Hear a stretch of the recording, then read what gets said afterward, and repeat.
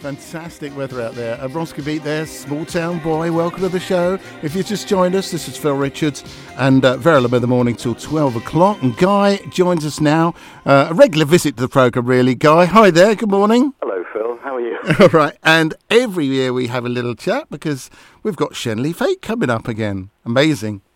Coming round again, eh? Yes, it doesn't seem too long since the last one. It must be me getting old, I think. I think you're right. These things, they do seem to come round so yes. often. Anyway, so what have we got lined up this time? It's first, isn't being it? opened, I'm happy to say, by our MP, Mr. Oliver Dowden. It starts at 12 o'clock on Sunday, the 1st of July. And just for those listening who've got a pencil ready, I'll just give you the postal code, WD79EG, which you plug into your GPS. It'll take you right to our entrance. But it's a village fete. It's not a great commercial razzmatazz, but it should be an awful lot of fun.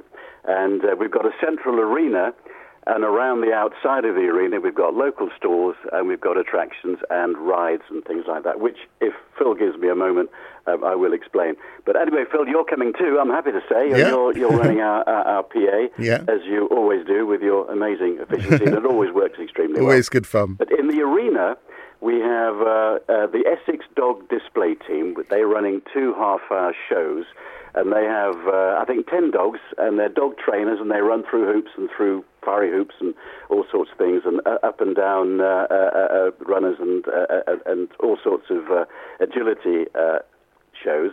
And in the arena as well, we've got Shenley Primary School just down the road, and they're doing a maypole dance and a choir performance as well. We also have children's races and our own dog show, separate from the Essex Dog Show, in the arena. And outside the arena, we've got an awful lot going on. It really, it sounds quite busy. Well, it is quite busy, but it does maintain a nice village atmosphere. We've got bungee jumping, we've got bouncy castles, climbing wall, we've got Wipeout, which is a thing that TV watchers may know of the children's programs more than me, with sort of an inflatable obstacle course. We've got a beer tent, and we're running our own food at the fete. We always have. For the last few years we have, which keeps the prices down and makes everything sort of inexpensive. So it's not an expensive day out. Parking, if you want to park in the field, costs £1. The entrance is £1 and 50p for children, and if you're under 5, that's free. But we've got electric go-karts, we've got Boreham Wood 2000s, Beat the Goalie, Punch and Judy. We've got 2 lots of music in the pavilion in the marquee next to the pavilion. We've got Boreham Wood Brass, and we've got the Phoenix Concert Band. So we've got a lot of fun and a lot of music, different sorts of music coming up as well. So really, it's going to be a really, really super day. Sounds great, we yeah. hope lots of people can come. Every penny we make after our expenses goes to local charities and good causes. So we're very proud of that, and the amount of money we're giving each year is going up.